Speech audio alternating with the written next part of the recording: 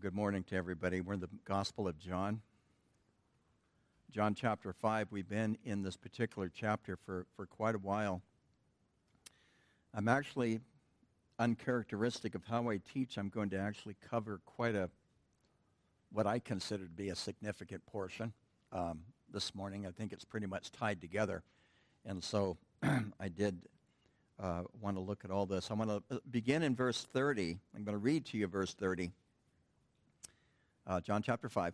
I'm going to read to you from verse 30 all the way to verse 47. So we're actually going to go through the chapter. And so, but to be able to adequately teach this, I'll probably need about 3 hours. So hopefully, no, I'm kidding. We're going to get done on time. And I'm just going to hit some highlights. We may or may not double back on some of this. I'm not sure yet. But remember the context of this particular chapter is the question and the challenge that was brought before Jesus, because not only did he heal a man, but he did so on the Sabbath. And he really answers that question by stating that this was his divine prerogative. And even more than the idea of a divine prerogative, he really even brings in the idea that God the Father is working, and he is working up until now, and really which is also a claim to deity, that even during the time of the Sabbath, God still works, because if God actually ever took, and I don't know how he does it, I don't know how God does any of the stuff that he does when you stop and think about it. He really is so wonderful that he keeps all these plates spinning. You ever thought about that? And he keeps all of your plates spinning, and then everybody else's as well. And the fact that he has the entire universe in his hand. And so even in the book of Genesis, when he rested, yes, he rested, but he still had the universe in his hand. He didn't just let it go and it just kind of dissipate. And really that rest that he took on the seventh day was really given to us as an example for us. As I've said to you a few times in the past as we're going through this chapter, you have a God-given mandate, and we'll even say a God-given excuse to take a day off once a week, and to take a day off completely, and if need be, unplug the phone. Kill your television. I love that bumper sticker. I'm going to get. They used to come out. Kill your television. Anyway, well, I'm not saying you don't have to. I don't like the television, but your mileage is going to vary on that one. If you watch it, you watch it. Okay, just use some discretion, I guess, because I also believe in the idea of garbage in, garbage out. But that's another. I don't know why I'm going here.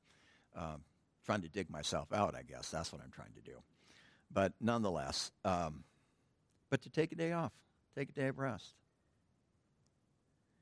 It was also really God's first whisper, if you will, of the up-and-coming incarnation, where God became flesh and dwelt among us. Because Jesus observed the Sabbath. And he, being God, has the prerogative to do good on the Sabbath, and he expressed that. He heals this man. And his answer of why he did so was because he is God. And so we're going to pick this up. We've been looking at this for a few weeks now. We're going to pick this up around verse 30. And he says in verse 30, I'm going to read to you out of the New American Standard 2020. And he says, I can do nothing on my own. As I hear, I judge. And my judgment is righteous, because I do not seek my own will, but the will of him who sent me. We kind of touched on that a little bit last week, but let me just keep going. If I alone testify about myself, my testimony is not true. There is another who testifies about me, and I know that the testimony which he gives about me is true. You have sent messengers to John, and he has testified to the truth. That is John the Baptist. But the testimony I receive is not from man, but I say these things so that you may be saved. He was the lamp that was burning and shining, and you were willing to rejoice for a while in his light. But the testimony I have is greater than the testimony of John. For the works which my Father has given me to accomplish, the very works that I do, testify about me that the Father has sent me. And the Father who sent me has testified about me. You have neither heard his voice at any time nor seen his form. Also, you do not have his word remaining in you, because you do not believe in him whom he sent.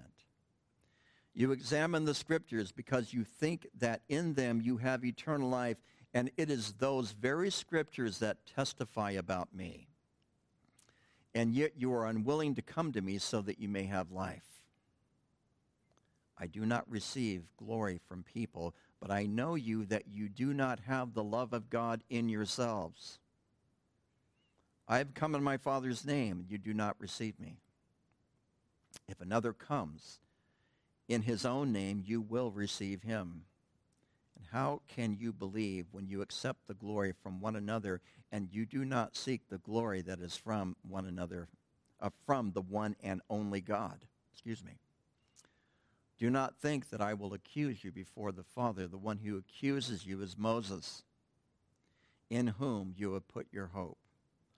For if you believe Moses, you would believe me, for he wrote about me. But if you do not believe his writings, how will you believe my words? Father, we pray and we ask for your Holy Spirit this morning to come and to fill us, to give us ears to hear that which you desire to share with each of us this morning.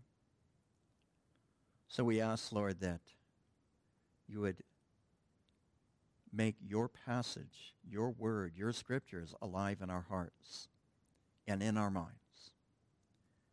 And we ask these things in Jesus' name. And all God's people said, amen. As I'm reading through this, I'm thinking, yep, we'll spend another week in this chapter. There's just way too much here to cover this morning. So Jesus goes on, and he's talking about the fact that judgment has been allocated to him, been given to him, been given over to him by the Father. And yet he goes on to say, I can do nothing on my own. As I hear, I judge, and my judgment is righteous. I'm reading verse 30 to you again. Because I do not seek my own will, but my own will, but the will of him who sent me, which he's referring to whom? The Father. So he's saying essentially what he has already said in this chapter. He's repeating himself. He's really saying again what he said in chapter 19 and 20, where it says, truly, truly, I say to you, the Son can do nothing of himself, unless it is something he sees the Father doing. For whatever the Father does, these things the Son also does in the same way. He's repeating essentially that truth that he is attempting to teach. And as I brought up when we went through that passage, I will bring it up again, is that some want to take this as a means to try to construct this idea that there is this hierarchy within the Trinity. Now, just because the Son is subjected to the Father, and does it say that he is? Yes, it does. It does not mean that he is inferior to the Father. It does not mean that he is less than the Father. Bad example, but I'll give it to you anyway. How's that? Have you ever worked for someone that you knew that you were smarter, better looking, right? We'll even go there, huh? Able to perform the job better than the person that you worked for? Of course we have. At least we felt that way in our own mind, did we not, right? That's not really, again, the best example, but just because Jesus has subjected himself in submission to the Father does not mean that he is an inferior God, which that is what some of the cults try to uncover. And then when you really press them, they will really tell you that Jesus is a created being. There's all kinds of problems with that, is there not? Remember, John 5 is always read in context of what? I told you this, I've been telling almost every week. I'll tell you next week too. Some of you know, but you didn't want to say. It's read in context of, in the beginning was the Word, and the Word was with God, and the Word was God. John 1:1. So we don't set John 1:1 aside. It is the foundation of this entire gospel. And everything we read in John is read from that context. You know how that's, and in some books, you go to the back of the book and that tells you everything you need to know? Well, that really is true about the end of John as well. But in reality, John leaves off by telling you everything you need to know in those first 18 verses of John chapter 1. And so we read this within that context. He's reiterating again what he has already said in chapter 5, verses 19 and 20. And he's talking about this idea of him wanting to please the Father. And I guess one of the other things that I really just don't understand, and I think passages like this give us little glimmers of the relationship between the Trinity. And how much the Trinity loves each other. How much the Father loves the Son. How much the Son loves the Father. How much the Son loves the Spirit. How much the Father loves the Spirit. How much the Spirit loves the Father and the Son. I got them all, right? Okay.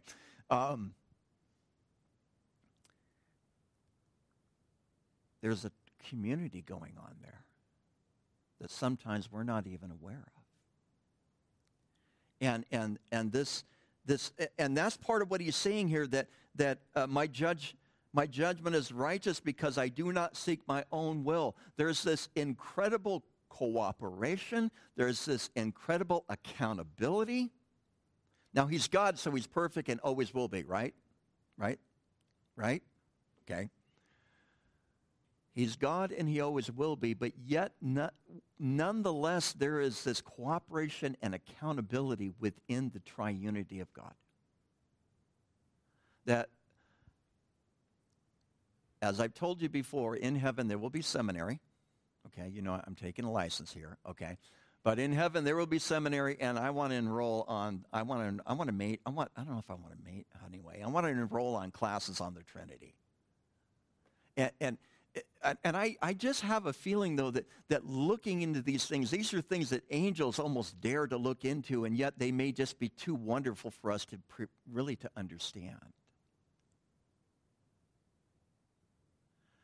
But to truly, to try to grab a hold of the wonder of who God is. He is so far beyond who we are. And yet the Scripture tells us what in the Psalms? He has made us what? Come on, you know this. You were going there, a little lower than the angels. A little lower. And one day we will rule over them. Those poor angels. They had to deal with us in life. Now they're going to have to, anyway, I think they'll be satisfied. But his judgment is righteous because he does not seek his own will, but the will of him who sent him. That is the Father.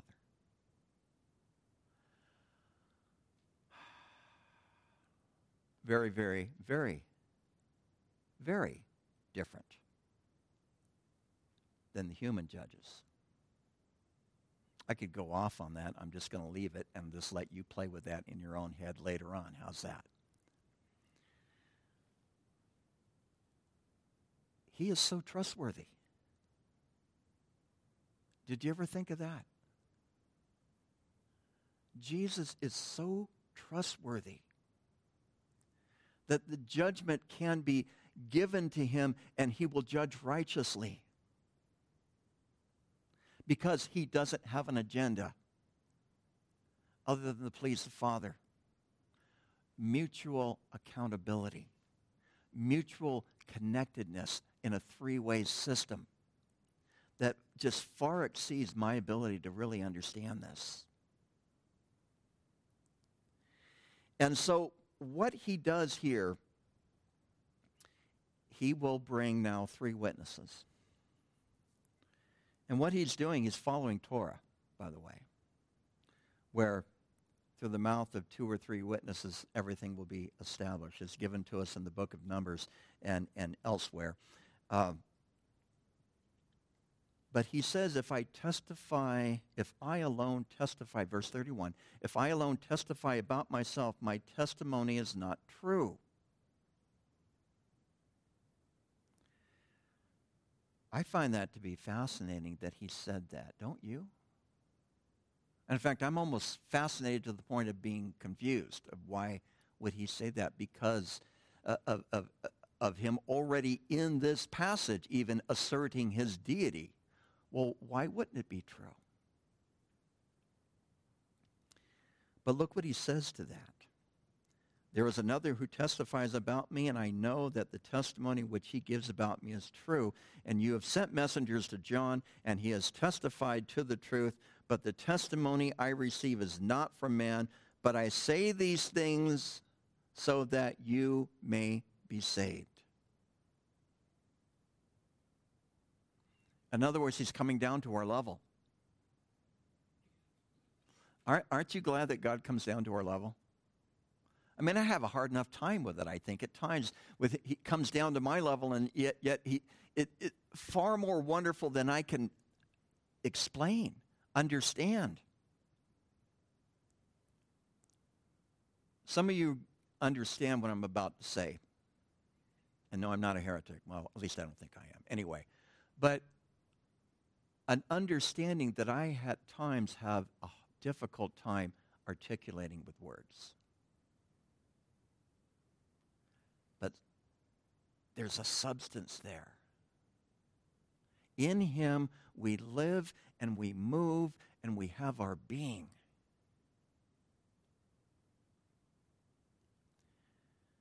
But he comes down to our level in such a way so that we might be saved, so that we might understand. I was talking with a friend of mine who's struggling. He struggles a lot with the faith. How's that? And remember what I shared with what Augustine talked about, where Augustine said, I believe in order that I might understand. I believe in order that I might understand. Augustine, who was one of the more brilliant minds of the ancient church world, said that. I believe in order that I might understand. Often it is as modern people, we want to understand so that we might believe. Is there a place for that? Yeah, there is. But the truths of God very quickly, and at least maybe I'm just not real smart, okay? But the truths of God very quickly far exceed my understanding until I really start to press into them deeply and with intention. And then all of a sudden I think I got it, and then it's like, well, if I can't explain it to somebody else, how do I really understand these things? But he comes down to our level. We know enough through the revelation of the Holy Spirit, through the Word of God, whereby we might be saved. He puts it out there for all of us. We'll probably pick up verse 39 and the end of the chapter next week, but here you have people who did not believe. But what he does here is he gives us three witnesses. Again, he's following Torah. It was the book of Numbers I referred to it. I finally found it in my notes. Numbers chapter 35 and also in Deuteronomy 17. It requires to give 2 or 3 trustworthy witnesses. So remember what is going on here. He's defending why he healed on the Sabbath, which was a violation of what? Torah. So he's going to use Torah to explain to them why he can do what he is doing and who he is. So the first witness he talks about, first let me back up just a touch. Verse 32 is, to me, is a difficult one to understand because it says, there is another who testifies about me. Commentators are split on who that another is. Some believe it's referring to God the Father because the word another can mean another of the same kind. Now this word, translated from the Greek, can mean another of the same kind. The problem with that is here in this same passage, a little bit later, he talks about another comes in his own name, verse 43, and it's this very same Greek word. So if you're interested in this, I'll let you pursue that one. I pursued it as much as I'm going to, at least for now, on this one. So I don't know who this another is. I lean toward the idea of John the Baptist because the next verse, it segues right into John the Baptist because he says, you have sent messengers to John the Baptist. Again, let's go back to what we read in the first chapter of the gospel. John the Baptist is really, his role is first defined in chapter 1, that he is the witness in John chapter 1. And he gives significant testimony of who Jesus is in John chapter 1:29. He says, this is the Lamb of God who takes away the sin of the world. Now that is also a Torah reference, by the way. That's an Old Testament reference. That's a reference to the Passover lamb. That was a long time ago. We're in chapter 1, wasn't it? Okay. Anyway, but we covered that then. The Lamb of God who takes away the sin of the world, probably a reference to the Passover lamb, which we would see in the book of Exodus, also in the book of Deuteronomy. And so John was the one who gave the first witness of who Jesus is. He's the forerunner that Malachi prophesied about. And he will come and proclaim the coming of the Messiah. And so that's his first witness here. He refers to John the Baptist, and even at the end of Jesus' ministry, right around Matthew chapter 21, he refers back to John the Baptist as the one who testified of who Jesus is, fulfilling again the prophecy that Malachi spoke about when you would have the forerunner who would come and proclaim proclaim the coming of the Lord. And John told people that Jesus was in fact the Lord. John chapter 1, verse 23. And not the Lamb of God, but also John chapter 1, verse 34, referring to him as the Son of God. Now, as you know, when I see the word Lord in the New Testament, translated from the Greek word kurios in the Greek,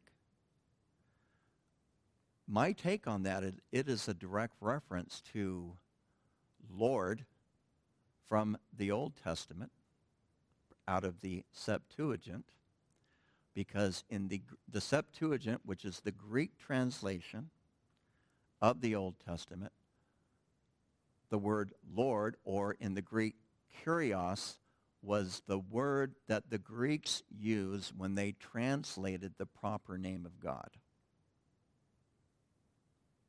That's why you, in your Old Testament, where you have the capital L, capital O, capital R, and capital D. That is giving us the proper name of God in the Hebrew text. The Greeks, when they saw the proper name of God in the Hebrew text and translated it into Greek, because Hebrews have such a high respect for the name of God, they translated his proper name, which I believe is Yahweh, unless I have Jehovah's Witnesses at the door, and then I use the name Jehovah, and I'm fine with that too. But they translated the proper name of God into the Greek word Kyrios, which in our New Testament is translated Lord.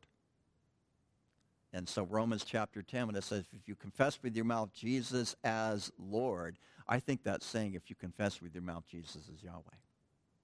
That's how I interpret it. That's what I think is what he's saying. So John was the first to speak. And it says that he was the lamp, and he was burning and shining, verse 35, and you were willing to rejoice for a while in his light.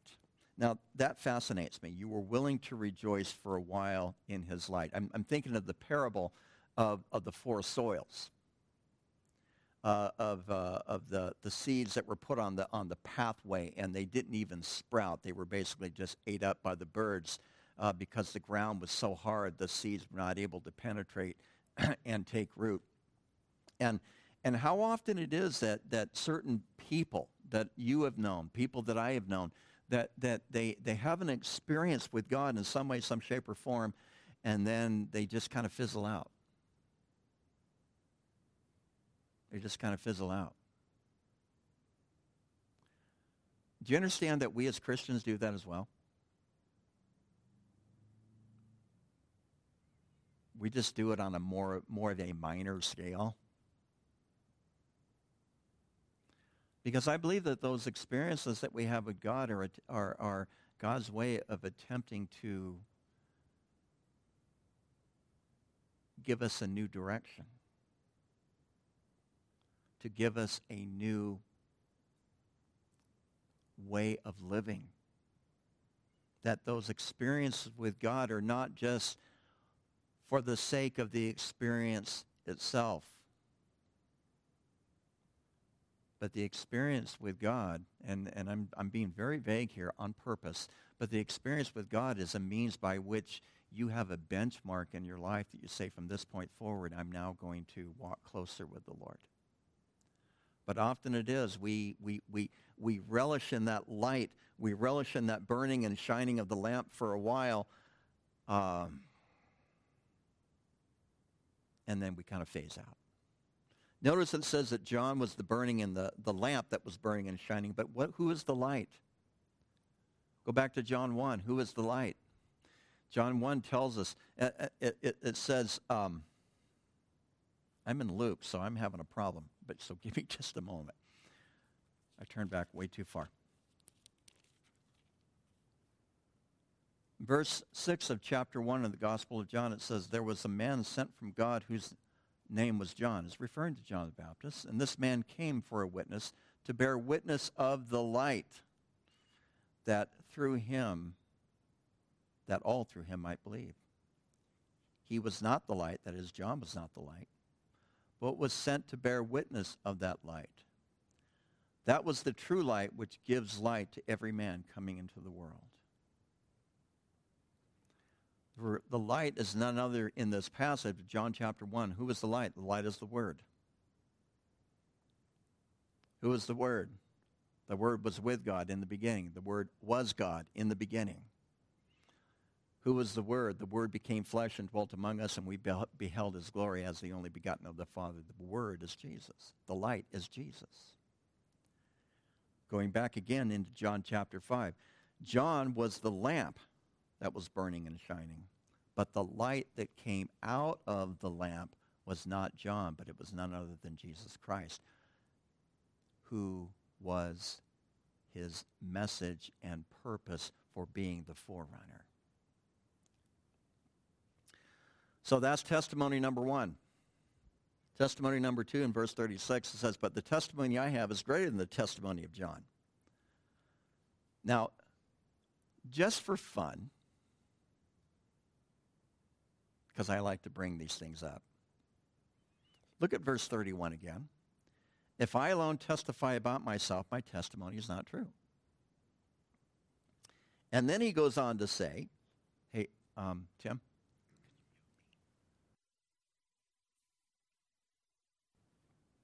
Thank you.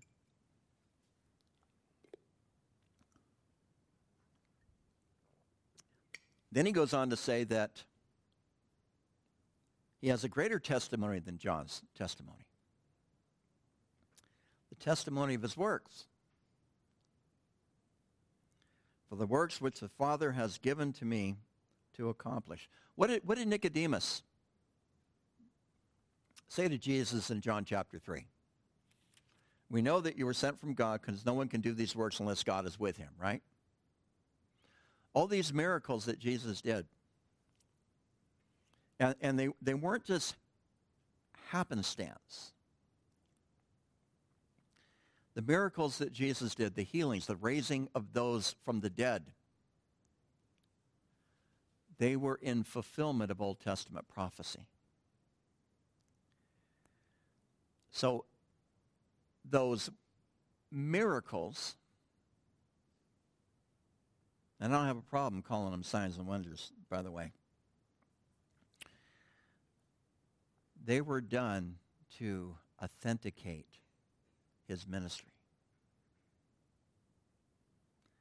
And so Jesus says that these testimonies that he did, his works, of which the Father has given me to accomplish. Now, it didn't say that the Father did them. It said the works that the Father has given him to accomplish. The task, the mission, the ministry that the Father had given for Jesus to accomplish. The very works that he does testifies about me and that the Father has sent me. Again, it's a fulfillment of Old Testament prophecies. I even thought about giving you a long list, but I want to cover a little more ground here. We've talked about this as well in the past, and we will talk about this again.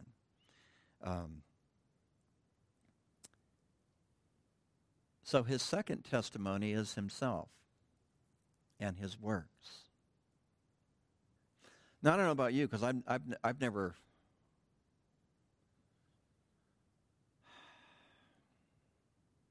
And there are those who claim to have done this, but I don't want to get into this morning.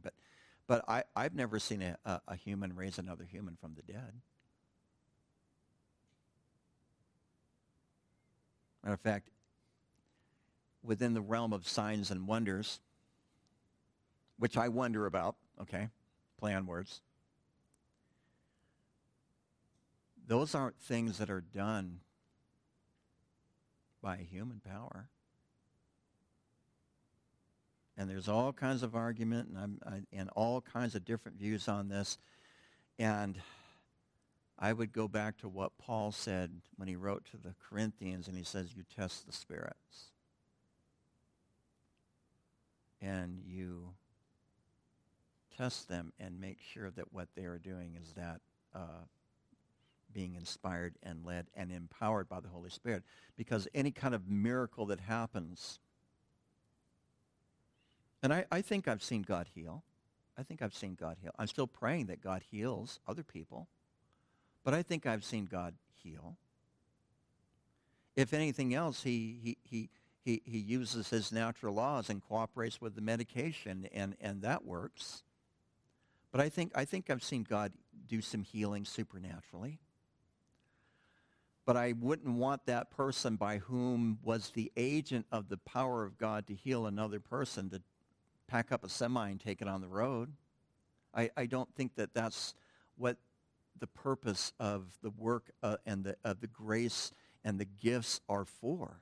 But they're given to us to edify the body. But his works that he does testify about him, but they also connect his relationship with the Father. That's important. Thirdly, and the Father who sent me has testified about me. And this fascinated me, what Jesus said here. He says, you have neither heard his voice at any time nor seen his form. So he's splitting this in half, by the way. Then he goes on to say, also, which means, okay, part B, also, that's what also could mean. Also, you do not have his word remaining in you because you do not believe him whom he sent.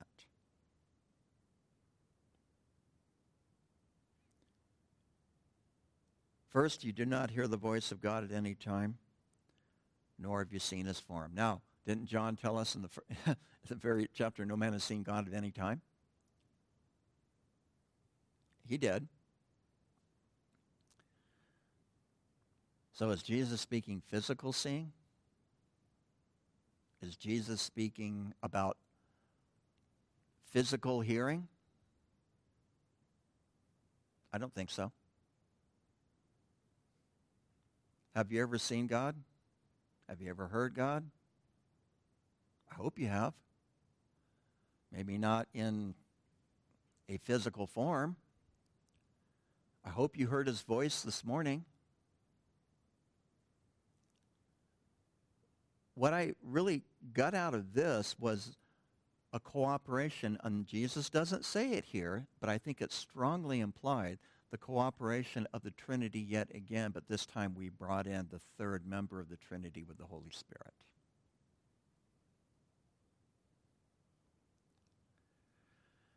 Because I believe I have seen plenty of times the result of what the Holy Spirit has done.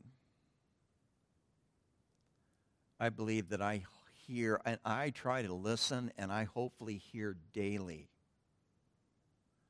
the voice of the Spirit in one way, one shape, or one form.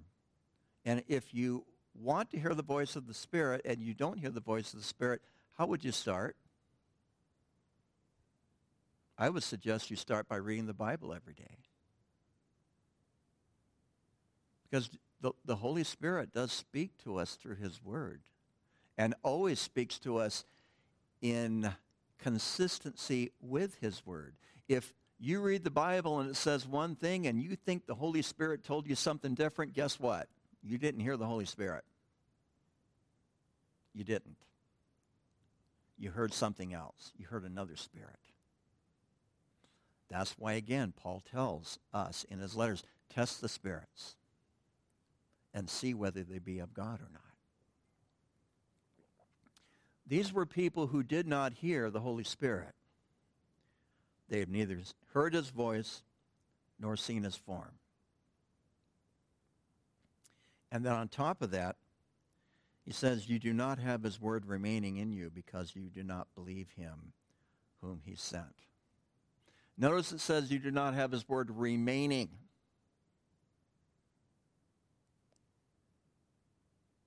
It didn't say his word never came in. Remaining, abiding, staying put, having an effect.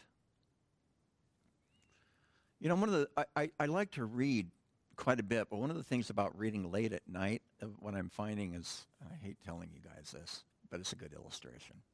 I have to really slow down at night, or it goes in one part of my brain and out the other. Okay, it's not just me. A couple of you know. Okay, and I remember last night I was reading something before, right? I could tell I'm about ready to fall asleep, and I'm reading something, and I put it up, and I'm like, okay, what did I just read? And I started kind of trying to piece that together. What did I just read? You know, and to try to retain that, to try to get the word to remain within who I am as a person, to remain within my soul, to be as what Paul talked about to Timothy, the engrafted word that is able to save your souls. These people knew the law. They knew the teaching. They knew Torah. But they misused it. And when you misuse it, it's not remaining in you. It becomes something else. I've told you this story many times. The young kid that I used to work for that went away to Bible college, and he got his money's worth, I think, and then some. And he knew the Bible, but there was no change of heart.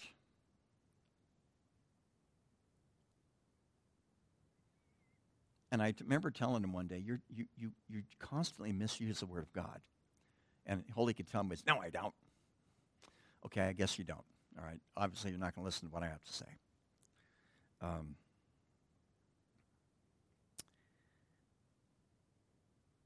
But what do you do with that which you have read?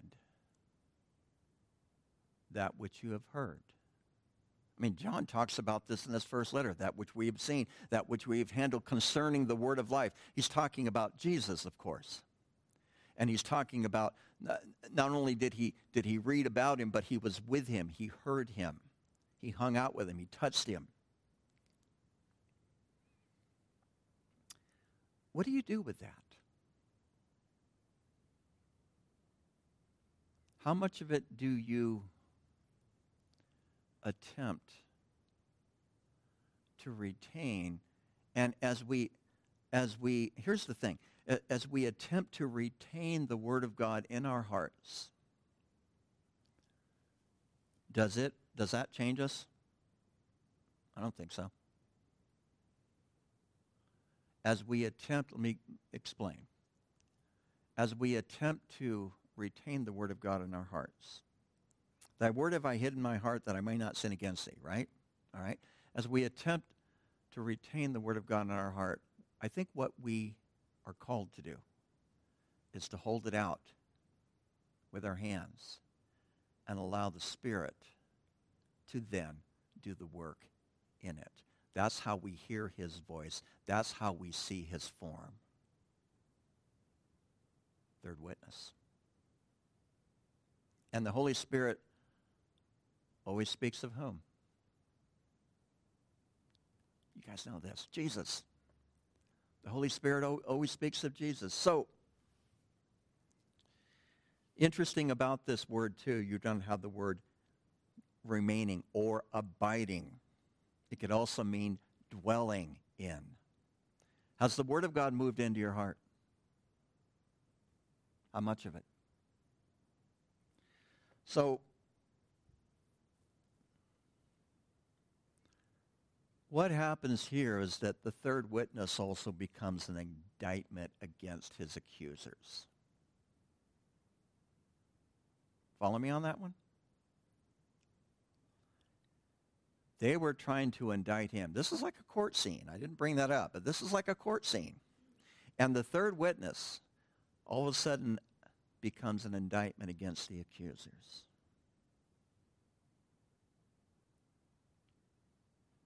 Now, let me ask you this, and we're going to be done.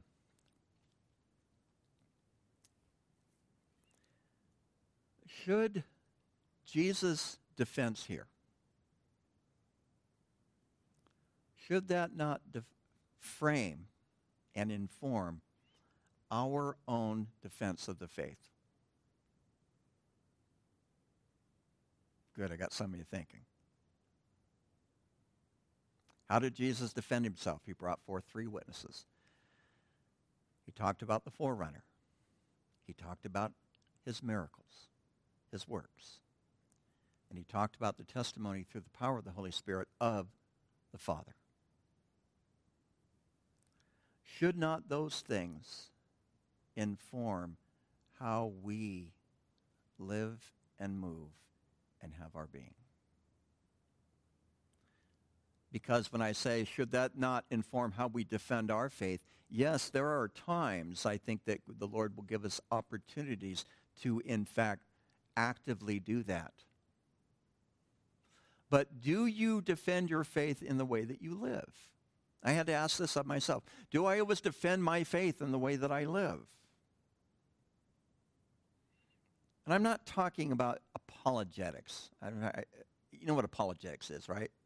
Apologetics is when you do something wrong and you apologize. No, it isn't. Apologetics is the defense of the faith, all right? And I think there's a place for it, but I think sometimes it it goes off in its own weird direction, and some of these people just try to tell you how to think. But there is a place for the defense of the faith, but do we live in such a way that we defend our own faith? Follow what I'm saying, what I'm asking? Is our life, because our life preaches a whole lot louder than our words. You guys know that, right? Okay. I have to remind myself of that from time to time.